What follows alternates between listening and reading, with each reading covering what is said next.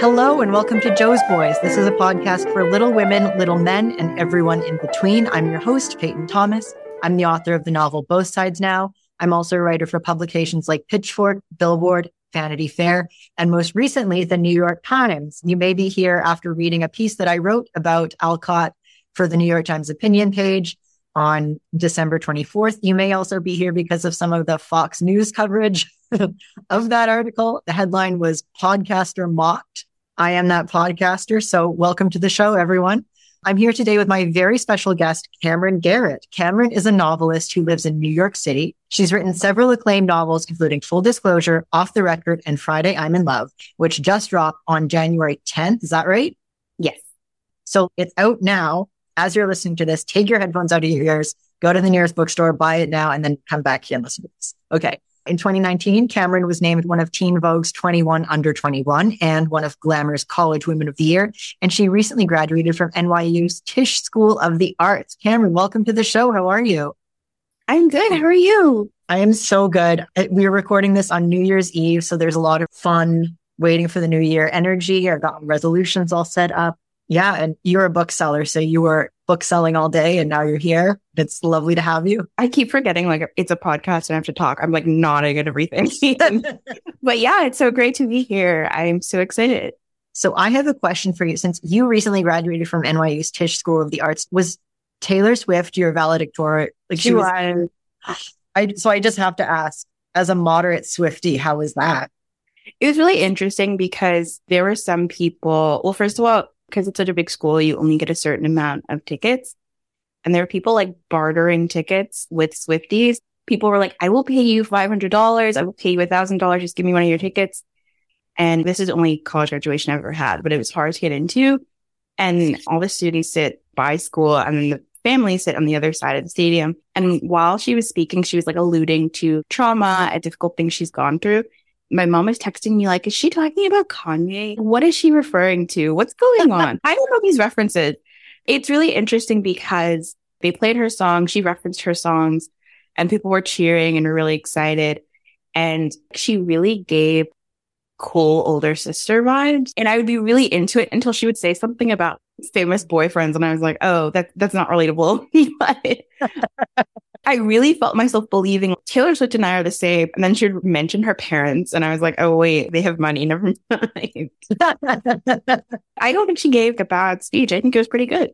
Yeah, I watched the live stream or something that had been recorded afterward. I thought she comported herself beautifully. I can see how the stuff about celebrity boyfriends might be unrelatable, even though in your second book, that is very much a celebrity boyfriend fantasy. For anyone who hasn't read it, I'm a big fan of this book, Off the Record, which was Camryn's second book. And it was about a young reporter who uncovers a Me Too story while doing a profile of an upcoming film. And she falls in love with a very handsome young French actor named Marius Calmet. Yeah. And he's not the one being exposed. Yeah, feels important to say. No, that's not him. No. There's just a bad older dude on set, but yeah, it was interesting because it made me, I think because most of us there were, or not most of us, but a lot of us there were in the art school, and all of the stuff she said felt really applicable to us, but it was also widely. I think I'm just bringing it up because it's so interesting to me that it felt very relatable and universal, and then there would be some moments where I was like, wait, we're not the same. Right. Your dad's a hedge fund manager. And they showed the camera of her walking and there were security guards surrounding her as she walked up to the podium. And I was like, oh, okay. Wow. This didn't happen with the other doctorate, the honorary. No. Other people gave speeches that day? Yeah. We had, because she wasn't the only one who got the honorary doctorate. Oh, right. So it was this man who came from Puerto Rico and was this really big impact on our local state colleges. And it felt bad because other people were talking and you could tell, especially where I was sitting, people were not paying attention until Taylor spoke. But I thought it was a good graduation ceremony. And I did think, I like Taylor's music, but she annoys me personally. And I wasn't irritated by the speech, I was actually into it. And a lot of my classmates were into it that I didn't expect. So she was like, I was only chosen because my song is 22 and you guys, the class of 2022. And I was like, it's perfect. It's perfect branding. I can't complain. I love the detail of your mom. She's talking about Kanye. Like, my mom was like, I have no frame of reference for anything. Not even like big things, but she would just be like, my parents sacrificed so much that I could do my career. My mom was like, what does that mean? Where are her parents? And it was, shush, just listen. Yeah. Oh, that's so fun. Well, I'm glad we got that Taylor Swift graduation speech recap out of the way. Thank you, Camryn. And this is on the last day of 22, that when we're recording this, it makes sense to pay homage, but let's get into it. I mean, what is your relationship to Little Women? Yeah. So I actually never read the books until recently, or the book.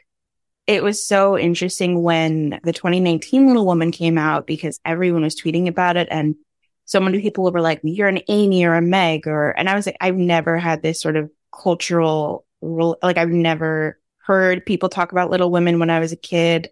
My classmates weren't talking about Little Women.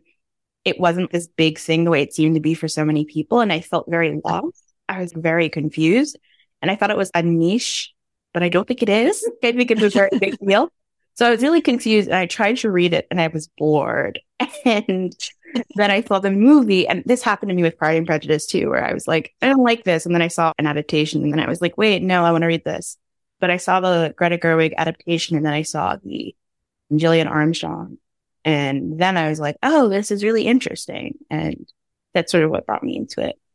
Yeah. And so I want to touch on that because you mentioned Greta Gerwig and Gillian Armstrong. You're a filmmaker as well as an author. So what kind of insights do you get from their directing those movies? Yeah. So one of the really cool things was I knew about, I was more attached to Gillian Armstrong than Greta Gerwig because Gillian Armstrong made this classic sort of very important film called My Brilliant Career in Australia. And she was one of the first female filmmakers to direct a feature in 30 years or something. And she was very young when she made it. She was like 28. And that was like another adaptation. This is her first film, but it's an adaptation of a book from the 1800s by a woman.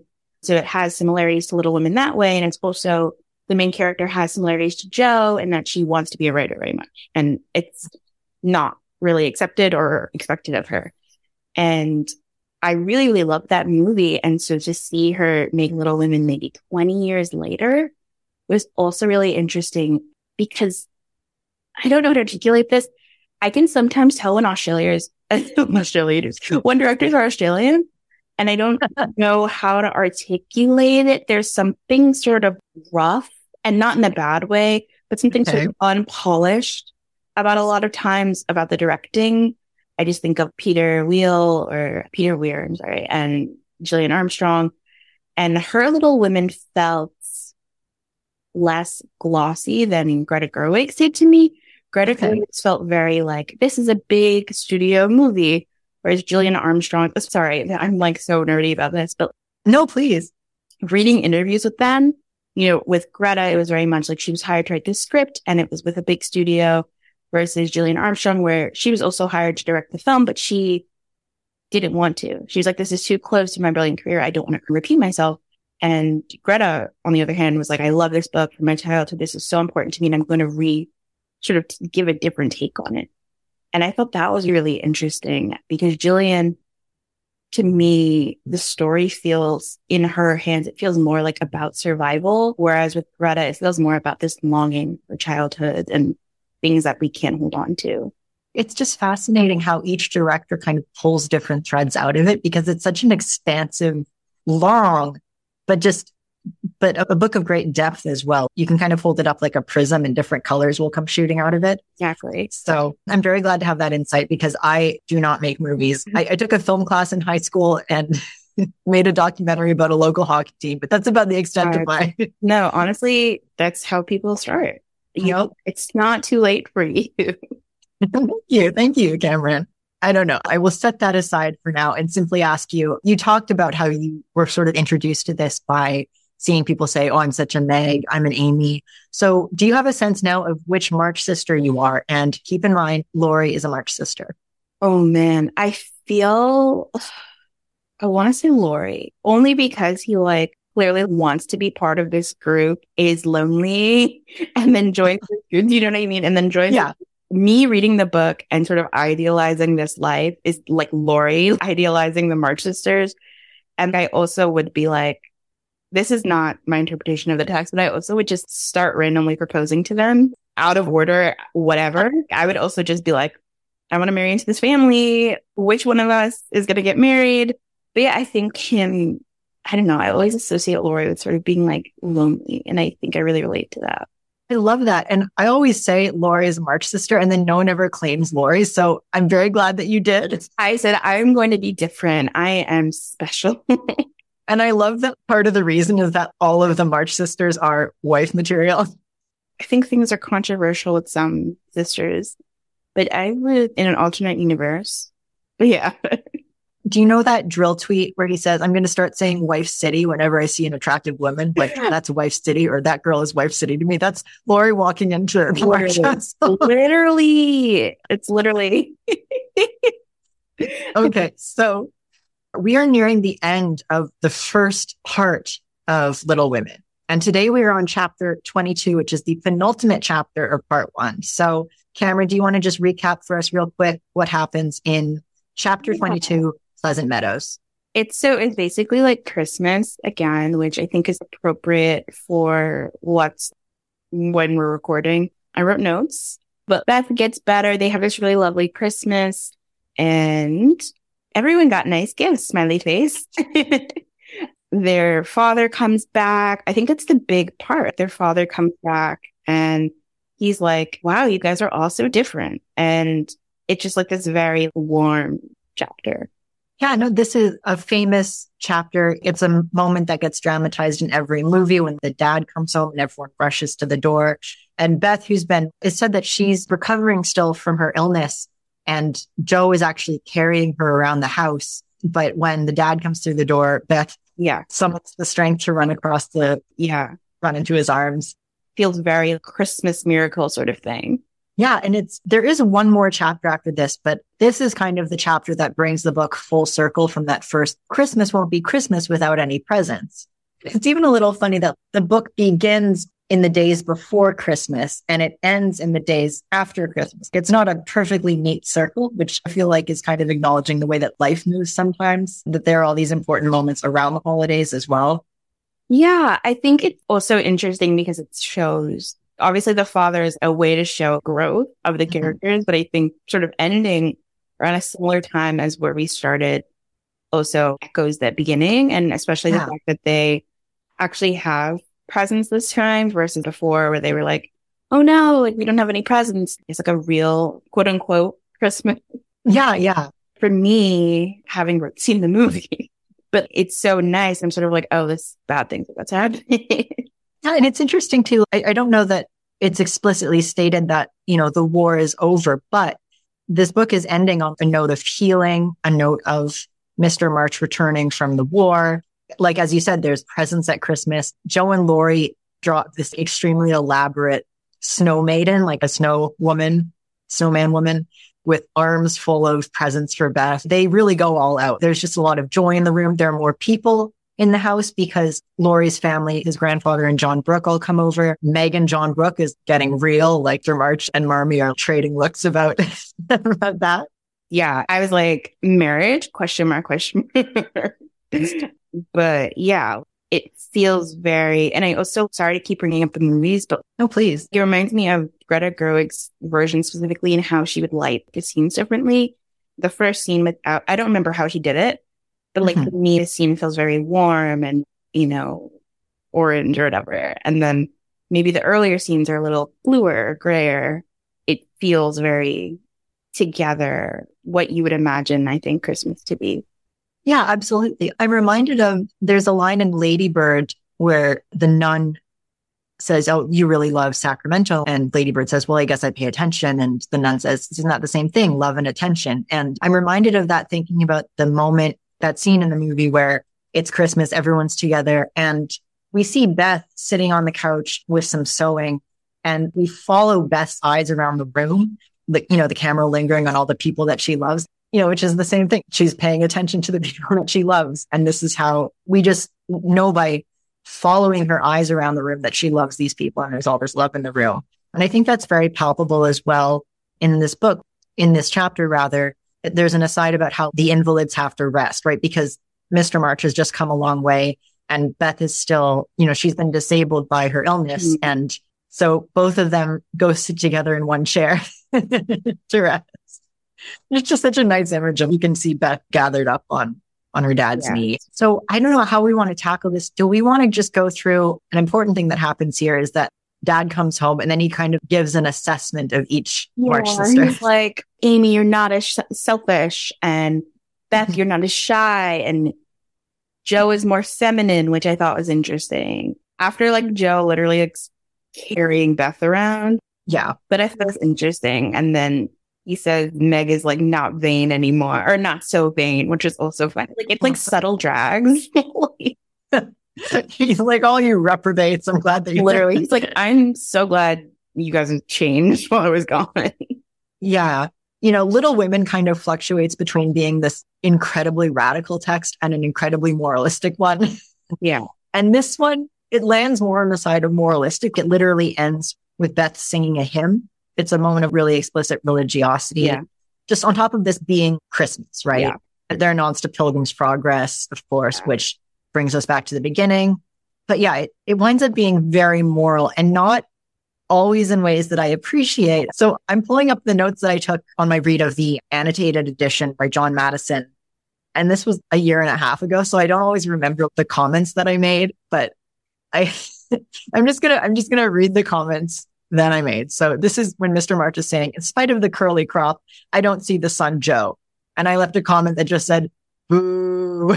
It's just so, and I also think this is why I had trouble getting into the book when I was younger, because it is very, not all the time, but sometimes it does feel like a text from Sunday school or something. Dad, chill. Dad, you dark God here. Come on.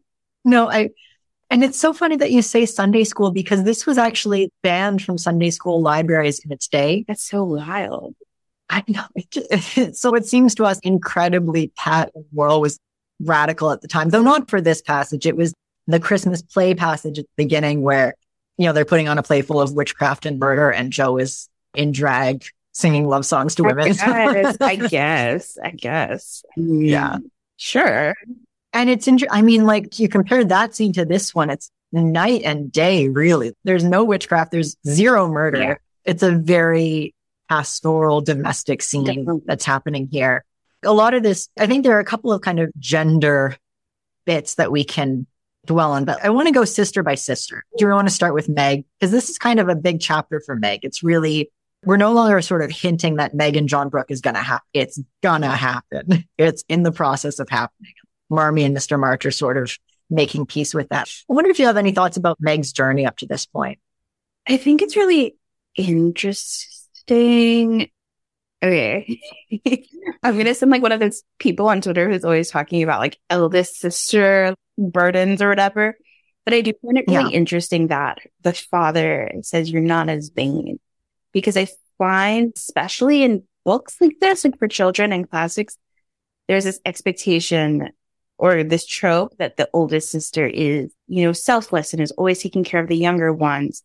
And I feel like even in the movie that's presented that way, I didn't read her as vain. I read her as someone who has a lot of responsibilities and tries to find outlet, wants to have nice things at times and can't. But it almost makes me sad to know that I don't know, are we allowed to spoil? Yeah, of course, yeah. To know, she gets a silk dress in this chapter, right? Yes, and it's from Laurie's grandpa, actually. Yeah, and it's this big deal. And I just think of when she goes to that ball and Laurie sort of scolds her for being vain or whatever. Laurie, God. That, to me, I feel like every time she finds joy, there's a damper put on it. Yeah, and someone's admonishing her for finding joy in, material thing or her looks or whatever. And I'm just let her live, let her, you know what I mean? Yeah, that's a really important point. And we did a great episode on this with Jaya Saxena, the chapter Meg Goes to Vanity Fair, which is all about Meg goes to a ball and learns to never want anything again. Yeah, no, pretty much. And yeah, I'm trying to like not be annoying because I'm also an older sister. I don't have a bunch of younger siblings, but it does feel very much like obviously they're all being molded into this idea of femininity and like what a woman is and what a woman has to give up and go through. But it feels specific with her. I find it interesting that she still tries to do things that will make her happy, despite what seems with people constantly like telling her not to. Yeah, I think that's a good point. In the Meg Goes to Vanity Fair chapter, I think the misogyny kind of leapt out and it's less pernicious here, but it kind of is. He's still saying you're such a good housewife and I value the womanly skill, which keeps home happy. Yeah. So Meg gives this speech to Joe about how in the Greta Gerwig film about just because my dreams are different from yours doesn't mean they're unimportant. And it really was no small thing to raise children in this era, right? To give birth, for one, like imagine being pregnant in the 1860s, first of all. Couldn't be me, but I'm just struck by how, again, the value of the womanly skill. And I wanted to ask you also, there's something interesting that happens here that is referred to a few times. I'm just going to read the excerpts. Meg cheerfully blackened and burned her white hands.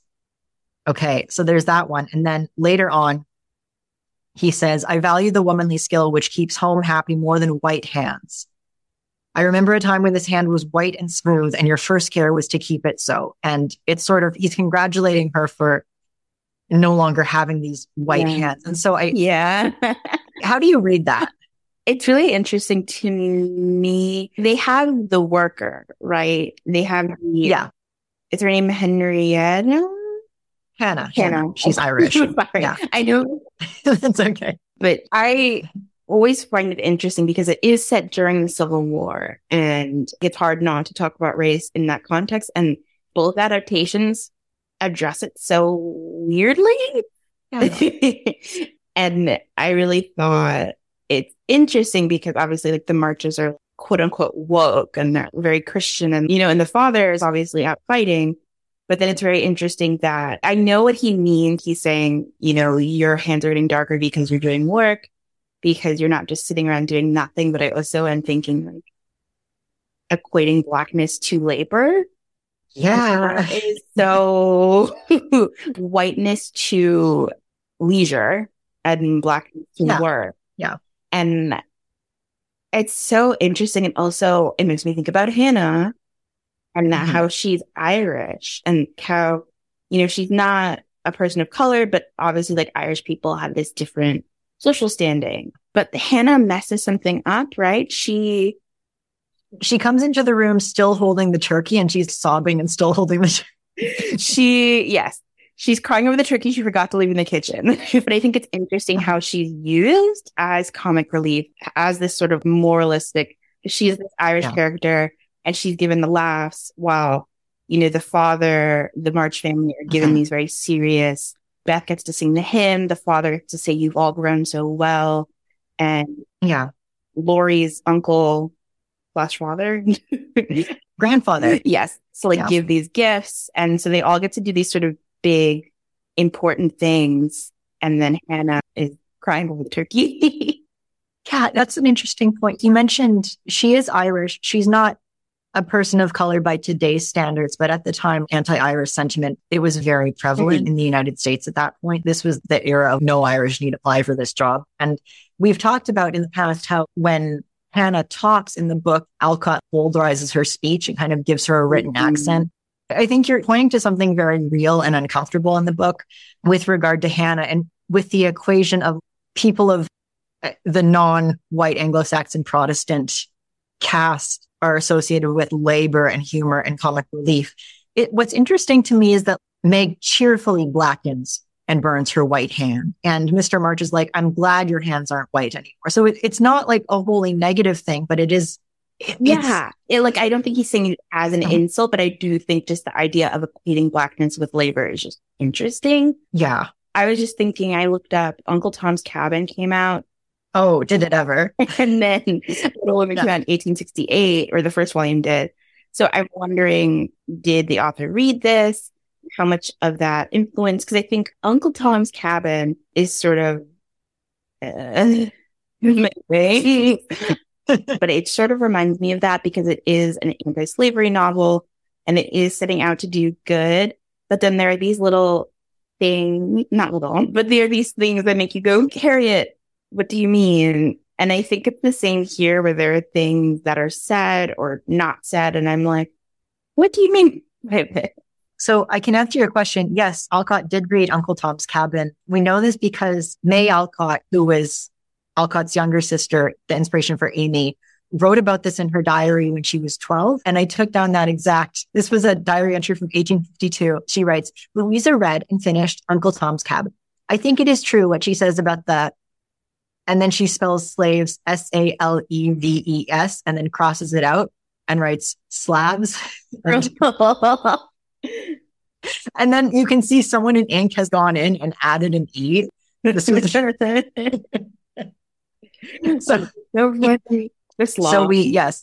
that was their mother would read their journal entries and leave notes for them. It's like they were going in and being like, nice try. Maybe, but it's slaves. Like not the Slavs.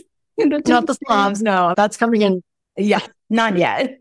Not yet. No. So yeah, Little Women did not come out during the Civil War. It very much came out afterward. This would have been before/during. And it's interesting that Lou Alcott took the time to read Uncle Tom's Cabin to May and to impress upon her. And obviously it was a major abolitionist work at the time. And there are so many problems with it, but I haven't read Uncle Tom's Cabin. I'll admit that. I think just because it's always been presented to me as a problematic book. So I think for that reason, I've never taken the plunge, but I think it can be useful and healthy to read quote unquote problematic books, especially if they're major historical import. No, and I think I've only read excerpts. I don't really want to read the whole thing, but I do think it's really interesting. This is sort of slightly off topic, but at least for me, I know we were taught sort of abolitionists were good and the slave owners were bad. And there was no sort of gray area or in between. And I didn't learn until I was older and in college, like studying by myself, that a lot of abolitionists, we were presented in school or public school that abolitionists believe Black people were equal and Black people should have the same rights, blah, blah, blah. That's what was implied. And that wasn't the case for many abolitionists. Just because they thought that we shouldn't have slavery anymore didn't mean that they saw Black people as equal. And I think Uncle Tom's Cabin is a great sort of example of that. And I also think provides a lot of context as to what the thoughts were of people who were anti-slavery. Yeah. And what's also interesting? I guess it was one of the most popular texts available. And it's interesting that Alcott was 19 at the time that she read it to May, who was 12. So it's a kind of a way to teach her about what was going on and teach her empathy, right? And the Alcotts, I don't know if we've talked about this before, but they were abolitionists. They actually housed people escaping from slavery as a stop on the Underground Railroad. They were very involved. But what's interesting to me is none of that really makes it into Little Women. We don't get a moment where Joe reads Uncle Tom's Cabin to Amy, for instance. I find it interesting. I'm going to keep bringing up some reasons, all right? Yeah. Because the Greta Gerwig one is most recent. I remember the press tour and I just remember her saying, how the way she reframed the book or the story was by taking inspiration directly from Lou's life and injecting that into the story. And I found it so interesting that part of the history wasn't included, And I remember, maybe I'm making this up, but I did feel like she said we are going to address Black people. And maybe she didn't say that explicitly, but she was like, we're going to have more of that because it's important. And I'm thinking, because I read Wikipedia and read the backstory of this family. I'm thinking, maybe this will be added. That'll be an interesting layer. And it wasn't. I mean, we were talking about before about children's writers and a lot of them writing for money or not having money. And that's why they need to depend on this. I think a lot about, for me, I get easily irritated by books a lot, by content or whatever. And I feel like with another book, I might have gotten irritated by what I felt was really moralistic about this chapter specifically. But for me, I always think about Lou, and I don't know as much as you do, but I always think about this person trying to provide for their family and sort of being constrained by what could be published and not just be published, but what would sell. And I don't necessarily think, this is what they wanted or this is what they totally believed. I'm thinking they were sort of trying to navigate that. Yeah, we know that there are certain things that Alcott just wasn't allowed to include in the book. Or when the Sunday school library ban came down, which we've talked about, like her editor was like, okay, can you replace the Christmas play with anything? And Alcott was like, no, I won't do that. But and it didn't impede the book's commercial chances. I don't know to what extent it's present, but at the end of Little Women, Jo opens a school and one of the students she admits is a biracial student. So I don't know whether that character becomes prominent in Little Men or Jo's Boys, but it's right there at the end. It's kind of like, okay, you made it through the book. I can put it here. And I did want to go through sister by sister, and I don't want to take up too much more of your time, Camryn, but my kind of rock in a hard place thing is I would not trade Timothée Chalamet as Laurie for anything, right? And we're on the same page here. Definitely. I was nodding vigorously. Yes. But at the same time, and we know, and we've talked about on the show before, Laurie is described as having dark brown skin, curly black hair, and big black eyes. There's a lot in the story about how his mother was Italian and his grandpa really doesn't want him to be like his Italian mother. And at this time, this was when the Boston Brahmins were really gearing up to actually, enforce rules against Italian immigration. So there is a lot of racial context around Laurie that's very specific to the time period that just gets completely lost. Initially in the 1930s and kind of the first film adaptations, it's not there because anti-Italian sentiment still existed, right?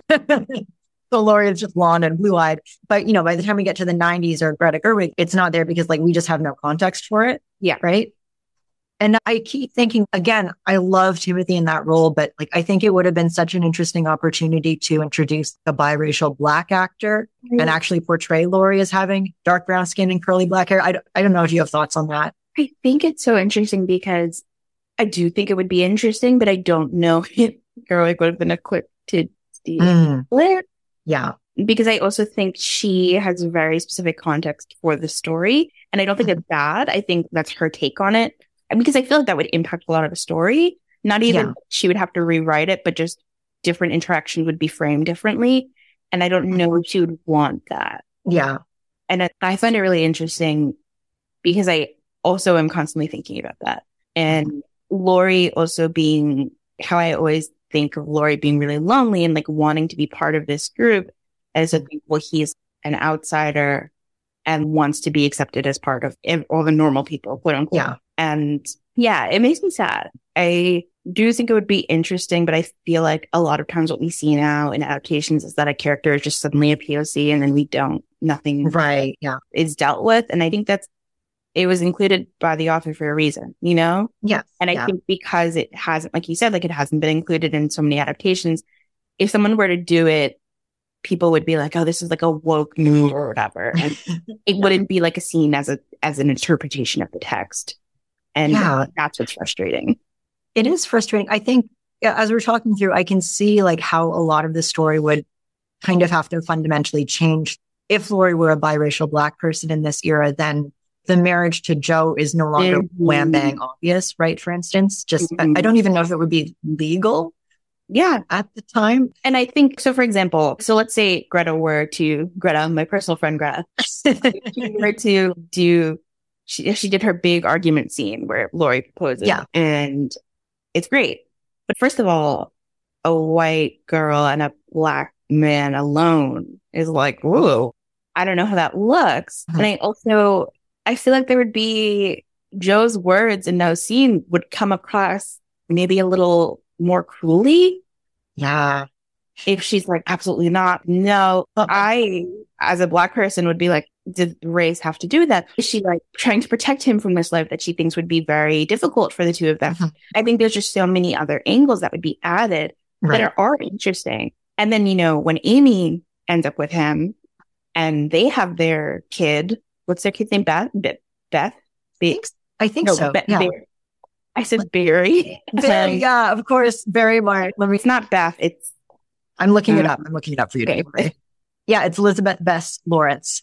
Yes, Bess. When they have Bess, that's also really interesting. And I think they mentioned Bess sort of takes after Amy. And that's also super interesting to me. Yeah.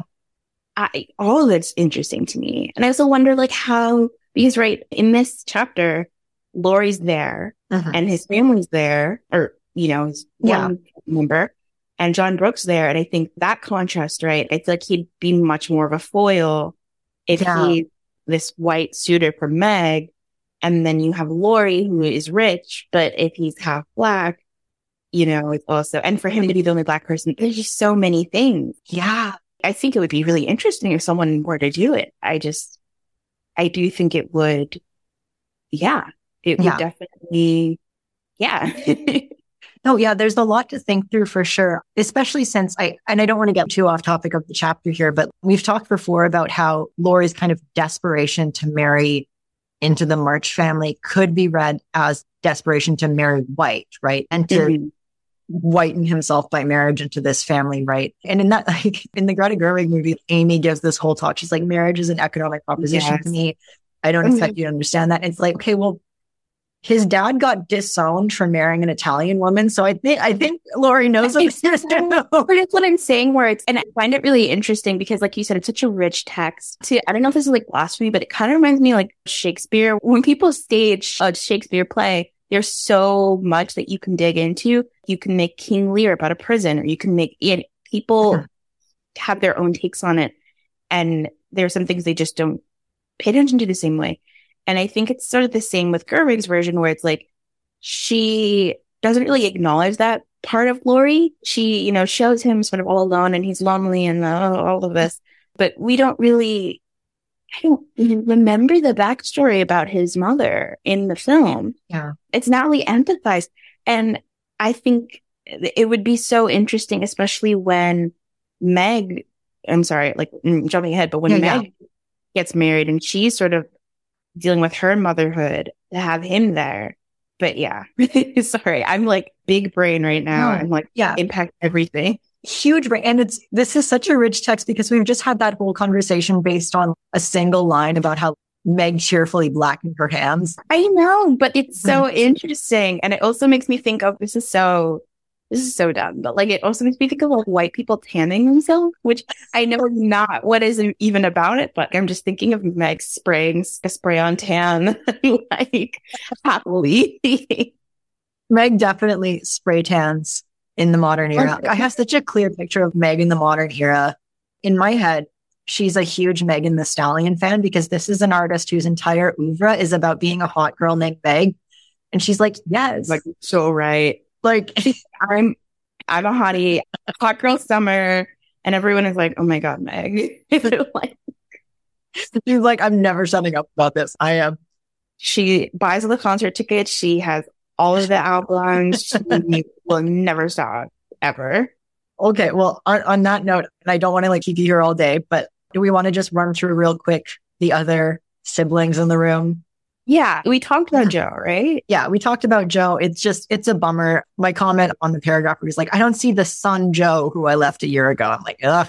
The one thing I want to highlight here is he says, I don't know whether the shearing sobered our black sheep, which is, he's talking about the haircut there. So I don't know. Did the haircut make her a woman? Was giving up her one beauty the thing that made her realize that womanhood was worth something after all? What happened there? I find that so, okay, this is maybe wishful thinking, but I read that line sort of in jest. He's joking. Oh, yeah. Because for me, and I know I'm like looking at it from a modern lens, but we think short hair is more masculine. Oh, yeah. And so for me, I'm picturing Joe, short hair, just finished carrying sister around and probably has muscles, whatever. Dad's like, LOL, you're so ladylike. It just feels like a joke to me.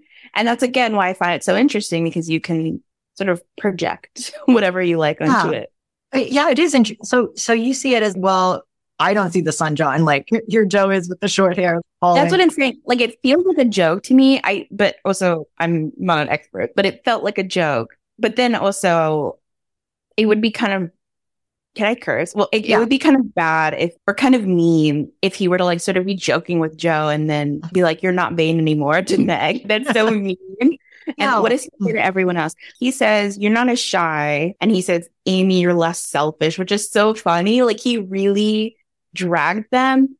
But I feel like there's a sort of tender way that parents can do that, if that makes sense. Yeah. And so even though when I am reading it, I'm like, oh, that's kind of harsh. I do feel like he And maybe this is all said with like endearment. It probably is. Yeah. No, he obviously loves his children, but I don't like his compliment to Joe. And I'll tell you why. The last episode we did was chapter 21, which is the one where Lori contemplates running away from home. And Joe says, I would do it if I were a boy, but I'm a miserable girl. And I just have to make my peace with that. It's not, Joe really thinks about running away. She says to Grandpa Lawrence later on, if we do run away, we'll go to India and you can advertise for 2 boys. But there's an understanding of, I would have so many adventures if I were a boy, but as I'm a miserable girl, I have to stay here and I have to make my peace with that. And I think that is coloring. I don't see the son Joe. I see a young lady who pins her collar straight, laces her boots neatly, and neither whistles, talks slang, nor lies on the rug as she used to. But then listen to the follow-up. Her face is rather thin and pale just now, with watching and anxiety. Yeah. She doesn't bounce, but moves quietly. And it's a little bit like, I think Joe has lost some of her Joe-ness. I think that's what I'm doing. And she's not happy about it. It's not entirely a happy thing. Yeah, no, I definitely agree with that reading. And it's interesting because there's a lot of ways people read Joe's desire to be a boy. Some people are like, this means Joe just wants the rights that a boy would have during this time. And then some other people are like, no, this is a deeper thing about Joe's gender.